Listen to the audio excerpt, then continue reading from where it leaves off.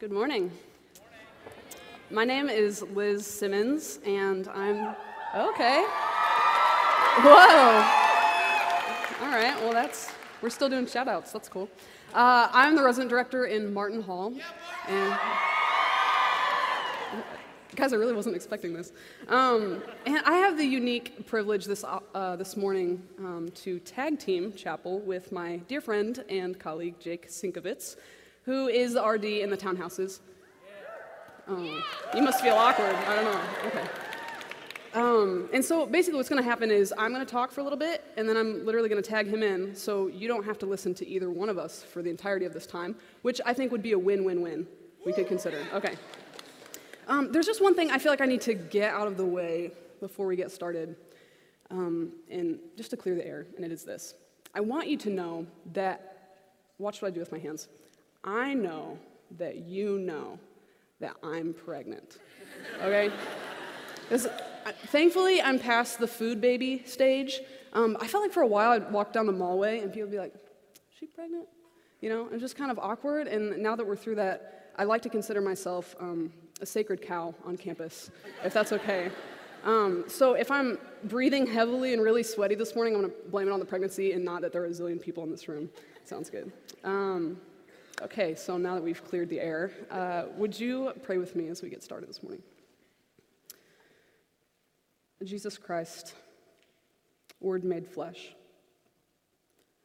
let us come to your word open to being surprised. Silence our agendas, banish our assumptions, cast out our casual detachment, confound our expectations. Clear the cobwebs from our ears this morning. We know that you can. We pray that you will, and we wait with eager expectation. In the name of the Father, and the Son, and the Holy Spirit. Amen. I figured the best way to start any sermon in a chapel when you're intimidated, like I am, would be to use a C.S. Lewis quote. Am I right? Can you really go wrong? Okay. Okay, so hear this from the Four Loves. To love at all is to be vulnerable. Love anything and your heart will be wrung and possibly broken. If you want to make sure of keeping it intact, you must give it to no one, not even an animal. Wrap it carefully round with hobbies and little luxuries. Avoid all entanglements. Lock it up safe in the casket or the coffin of your selfishness. But in that casket, safe, dark, motionless, airless, it will change. It will not be broken. It will become unbreakable, impenetrable, irredeemable. To love is to be vulnerable. I think the reason that we're all here is for connection, right? And when I say here, I mean like on planet Earth, in existence, we are here for connection. And when I say here, I also mean on this campus. Like, you're here to get a degree, but what's a degree worth without connection with others? And when I say connection, I also mean a sense of belonging and of genuine relationship with others. And I think that connection has at least a little bit to do with vulnerability. To love at all is to be vulnerable. Vulnerability. Gosh, I am getting real concerned that this word is reaching buzzword level status on our campus. Okay, I work in res life, so words like community, intentionality, like these words are so common that they lose their meaning, and I'm really afraid that vulnerability is losing its power. I think that, or at least I hope that by now we've abandoned this old definition of vulnerability that is something like weakness or to show weakness. I hope that I'm taking a leap. Maybe some of us don't value it, but I hope that we've abandoned that definition of vulnerability. Because how we define vulnerability says something about us. And at this point, I need to intro this incredible woman. Her name is Brené Brown. I don't know if you know her, but she's brilliant. She calls herself a shame researcher. Her background is in social work. She's a research professor at the University of Houston, and she has spent countless hours interviewing people on things like shame, worthiness, belonging, connectedness. She literally wrote the book on this stuff, so if you want to hear more, you should Google her because her TED Talks are fabulous. This is what she says. And I needed to intro her because a lot of these thoughts are propelled by her work. Here's what she says. Vulnerability is the core, the heart, the center of meaningful human experiences. How's that for definition? Vulnerability is the core, the heart, the center of meaningful human experiences, and yet, catch this, vulnerability is the first thing that I want to see in you and the last thing I want you to see in me. Isn't that so true? Vulnerability, it's the first thing that I want to see in you and the very last thing that I want you to see in me.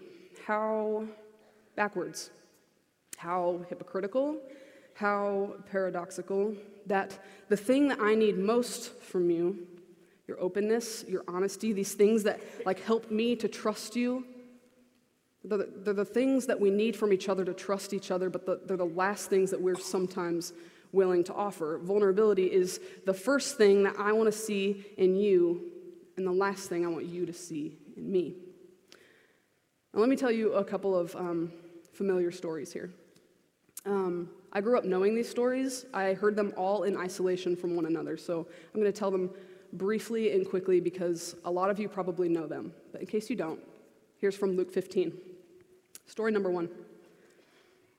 A man has 100 sheep, and he loses one of them, and he leaves the 99 in the field, and he goes in search of the one lost sheep. And when he finds it, he goes home, he calls his neighbors and his friends, and he has a party and he celebrates because he found his one lost sheep. Story number 1. Story number 2. A woman has 10 silver coins, and she's in her house. She loses one of them. This is probably a nightmare of an experience. Okay, we've all been there. Maybe some of you lost your ID in your room this morning. You know what it's like to lose something, and you know its general location, but you literally can't find it anywhere. Okay, this is this woman. She has 10 silver coins. She's lost one of them. She literally destroys the place. She turns it upside down. She's sweeping, looking for this one lost coin, and when she finds it, she calls her friends, her family, her relatives, her neighbors. They come together and they celebrate because this one lost coin has now been found. Here's story number 3 in Luke 15. Maybe one we're more familiar with, the prodigal son. We know this son, he asks his father for his inheritance early, and he goes off into a distant land and he squanders it. And when he's reaching the end of his rope, he thinks to himself, surely my father will take me back as a servant in his house. So he goes crawling back home. But his father sees him at a distance. He runs to him. He embraces him. He kisses him. He puts a ring on his finger and shoes on his feet, and he calls his servants and he says, bring the fattened calf. We're going to kill it because we're having a party tonight. He calls his servants and his neighbors and his friends, and they have this big party. These are all in Luke 15. Let me retrace my steps. One lost sheep. One lost coin. One lost son. This is the thing that all of these stories have in common. I don't need to prove to you that the way that we celebrate is in the context of community, right? So the woman doesn't find her lost coin and sit at home and just cheer for herself by herself, right? It's so innate. This desire to celebrate with one another just erupts out of us. It's how we're made. It's the same reason why, if you're at a baseball game, maybe you hate baseball. I don't know. Can we talk about the fact there's 160-some games in a season, and they're all 4 hours long? I don't need to get into it. But even if you absolutely hate baseball, let's say for 7 innings, nothing has happened, and it's the top of the 8th, and somebody hits a home run, you've come to the baseball game by yourself. But when somebody hits a home run, you stand up and you start high-fiving people all over the place, whether you know them or not. Right? That's what happens. That's what we do. It's the way that we're made. We celebrate together. It's the reason why when we get engaged, our friends throw parties for us.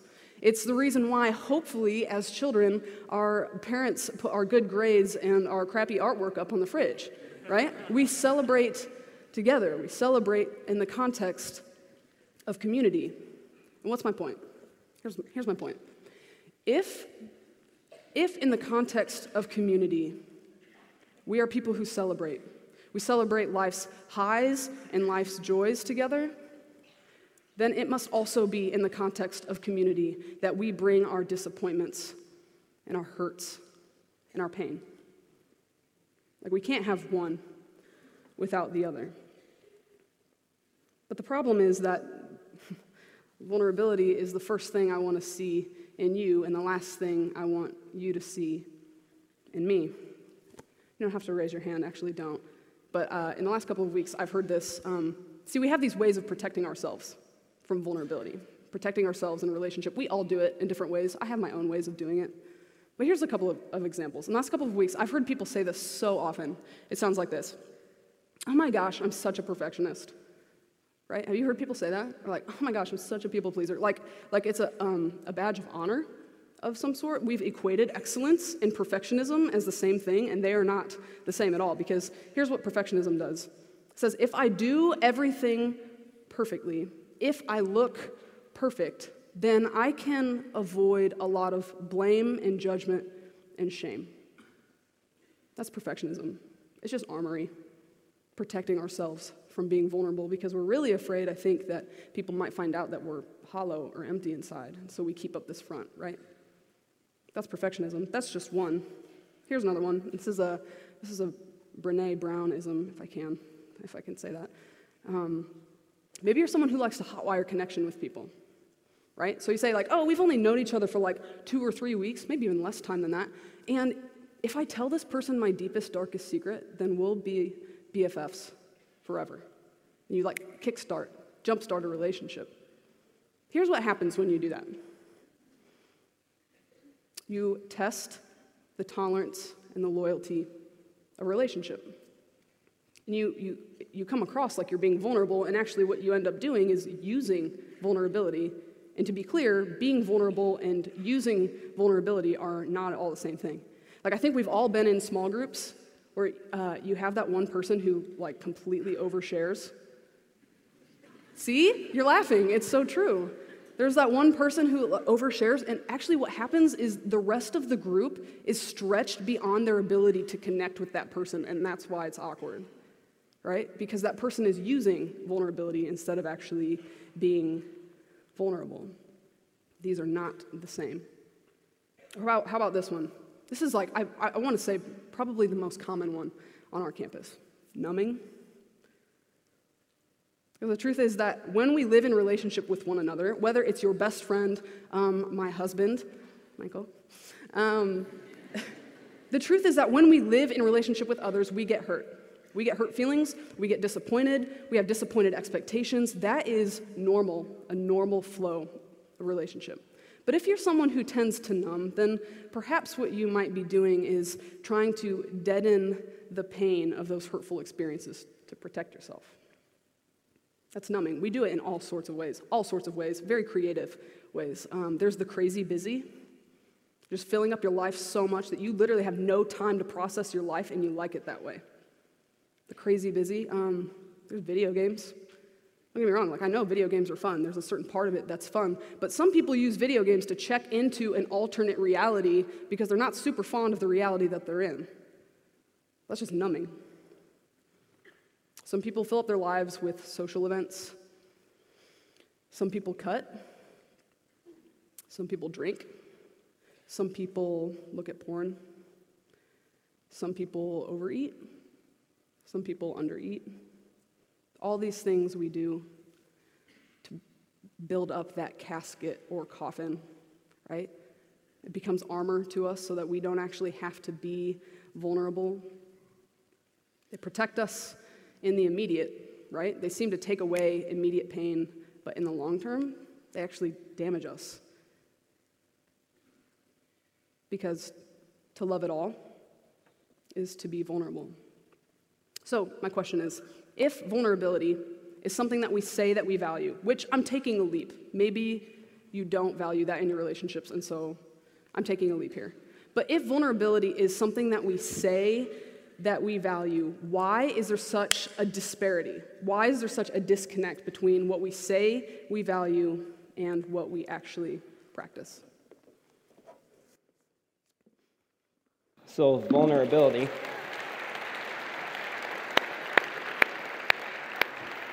So if vulnerability is something that we say that we value, then why is there such a disconnect between what we value and what we practice? What keeps us, right? I graduated a number of years ago, just a couple, from Spring Arbor University in Michigan. Anybody from the Mitten? Just do this with me. Just do this with me. It's the best, isn't it? People make fun of us. But my senior year, I had the privilege of living in we called them K houses. Now, the K stands for koinonia, which is a Greek term for like this true, authentic form of community, and I stayed in K1.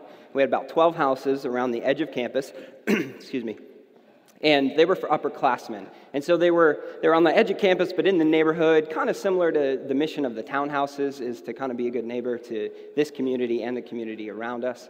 But I got a chance to live with 5 other guys. I was the 6th guy in this house on campus. So picture like a 2-story kind of 1950s, 1960s house. And when you walked in, there was like a dining room and kitchen to your right. And then on the left was a living room with a front room that we put all our music instruments, and that was kind of our jam space. And then you go straight up the stairs, and at the top of the landing of the stairs to the left was a room where we shoved all of our desks. And to the right, around the kind of the railing, was our bedroom where we shoved 6 beds into one room. We all slept in the same room. I've already seen one of the townhouses does this. It is awesome and terrifying all at the same time. Imagine 6 dudes going to bed at the same time. First of all, positives, right? You get to talk about everything in life, like things you don't understand, or at least we guys don't, like God and women. Pretty much 2 things. And then also you get these really funny things that happen, like people talking in their sleep or sleepwalking even. I remember one night in particular, one morning after, when we all woke up, somebody was like, dude, did you hear that last night? It's like, no. I said, yeah, last night I heard somebody just, like, I think it was a guy named Austin, was like banging on the wall, and he said, put that tiger away. Like in the middle of his sleep. And then he knocked on the wall again and went, I'm liking that. It's like, this is community, right? You live in this. If you have a roommate, you know how this goes. Maybe you don't sleep talk. Whoa, cut out. But there's weird things that happen. That community, though, us 6 guys, man, it was messy. That last year of college was so messy and so good all at the same time. Like, we all came, I don't know how it worked, but we all came from very, very different backgrounds. Like, there was very little overlap in our lives, the 6 of us. And so, really, when you bring that many people together from that many different kind of backgrounds, and some of you live in this right now, it just sometimes works great and sometimes doesn't work at all. So, man, there were times where we laughed, times where we cried, times where we argued, times where we yelled at each other. We talked openly with each other about our struggles in life, and it wasn't easy to get to that point, though. And we're in our, first month of school, month and a half of school here, and you're going to find by the end of the year some of the people you live with are going to be the closest people for the rest of your life. But it won't happen if you don't help it happen. It's not just going to happen. See, for me, with those 5 other guys, we had to make the intentional choice to live with each other and like rip open our souls and say, here I am, look at me. Look at all of the junk in my life. Look at all the stuff of my life. And it required the person on the flip side of that conversation to be like, dude, thanks for opening yourself up. I'm going to do the same, and we're going to journey through this life, through this year together. And this wasn't easy for me to do. Some of you may have grown up in, family situations or friend situations like I did. I grew up where the men in my life, they weren't very vulnerable, at least not in healthy ways. The only emotions I understood growing up were anger and frustration, really. I love you were not words spoken very often by the men in my life to me.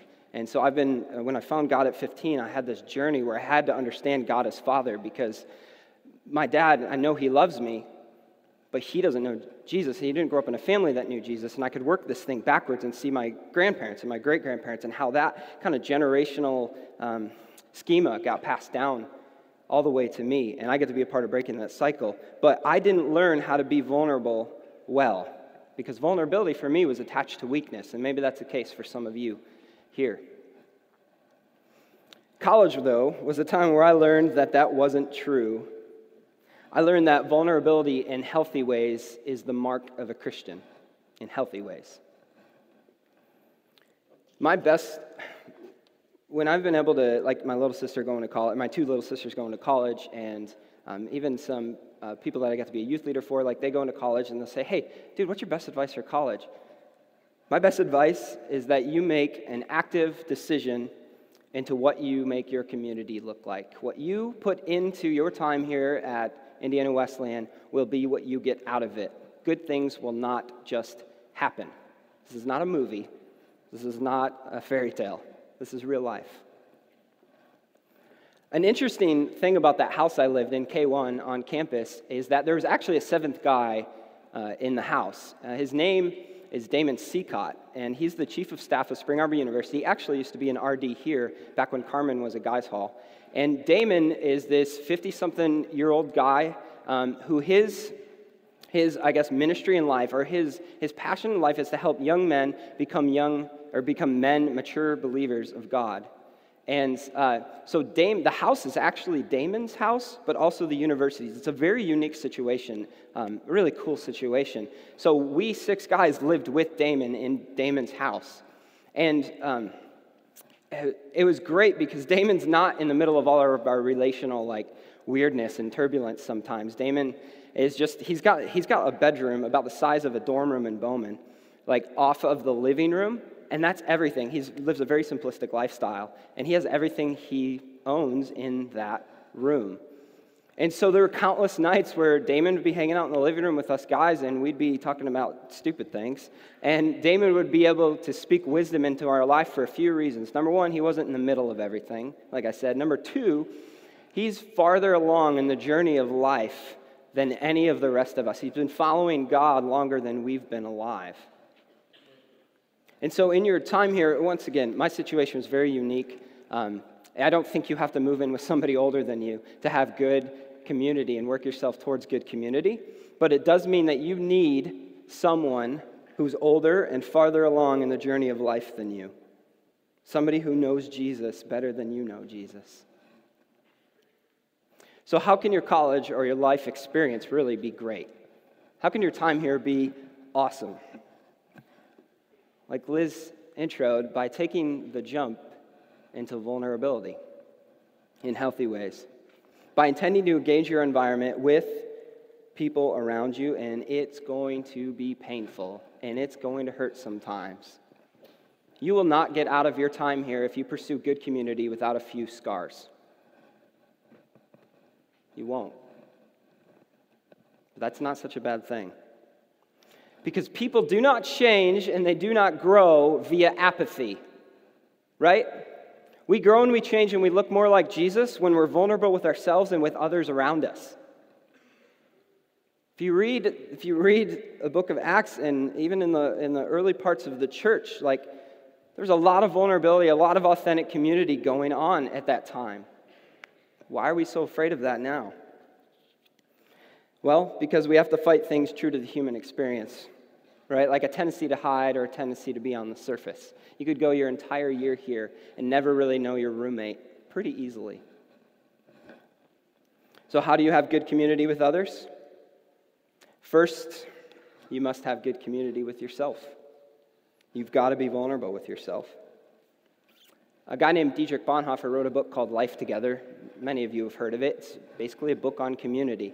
And in the book Life Together, he has a chapter called The Life Alone. And in the meat of that chapter, he says this. Bonhoeffer says, "Whoever cannot be alone should beware of community. Whoever cannot stand being in community should be aware of being alone." Does solitude drive you nuts? How hard is it for you to be around just yourself? Are there things that you haven't faced in your life and done the hard work of working through them? So when you're alone, right, your mind is overwhelmed and all you want to do is not be alone. Or maybe you're the kind of person who just sweeps things under the rug or pushes them out of your mind and pretends they don't exist. Or maybe you're the kind of person who throws yourself into people or into community to feel better without ever having done the hard work of knowing how to be vulnerable with yourself first. Bonhoeffer continues on in that chapter and says this. He says, "Those who take refuge in community while fleeing from themselves are misusing it to indulge in empty talk and distraction. No matter how spiritual this idle talk and distraction may appear." Here's the kicker. He finishes this paragraph with this. He says, "In reality, they are not seeking community at all, but only a thrill that will allow them to forget their isolation for a short time." See, for those of us struggling with being authentic with even in ourselves, it seems that our attempt at being in good community can be self-serving at best. We smokescreen our insecurities with things like smiles, with jokes, with egos, with stories, with talking too much, with numbing. Or we get vulnerable in really inappropriate places like social media. Like Facebook, Twitter, Instagram, Snapchat, fill in the blank, can all be wonderful tools. But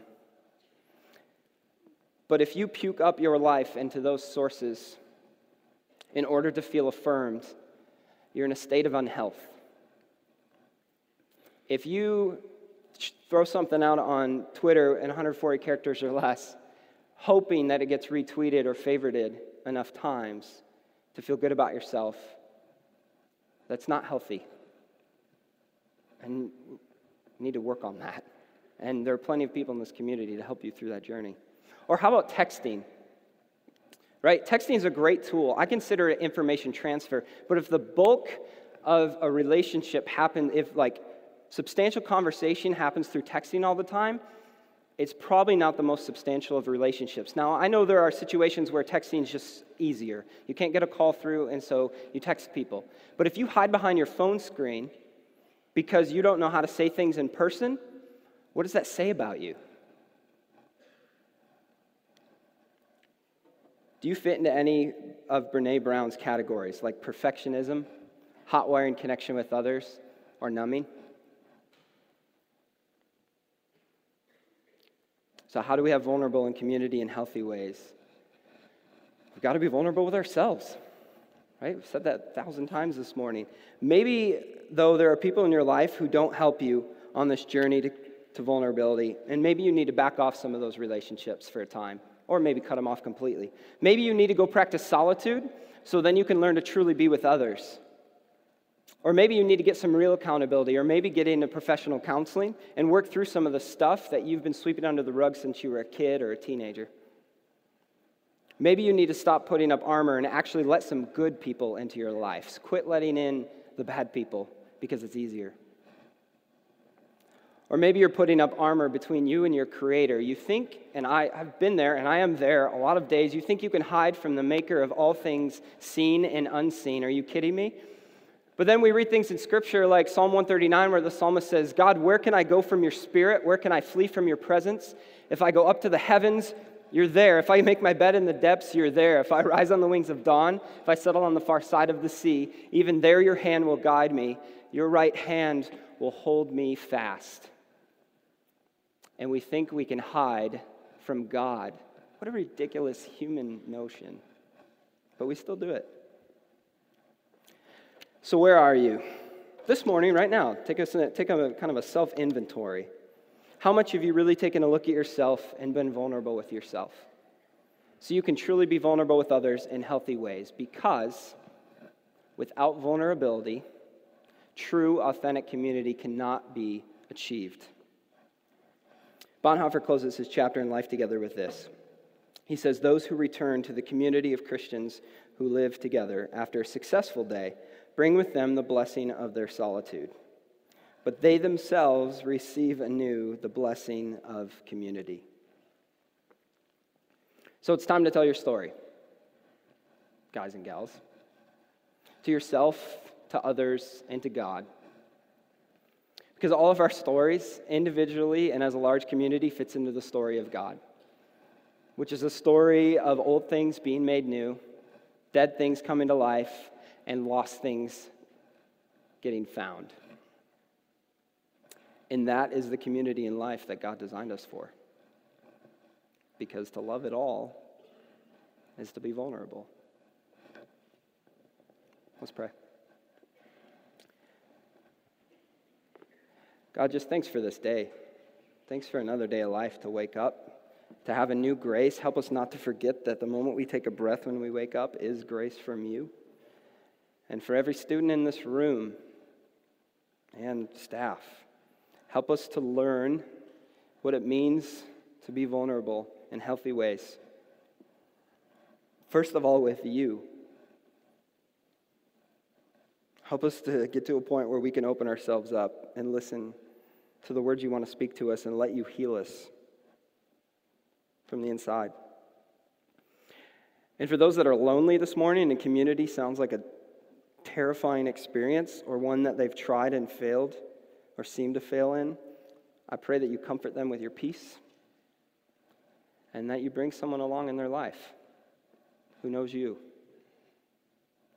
that they can be in community with, authentic community centered around you. Amen. Go in peace.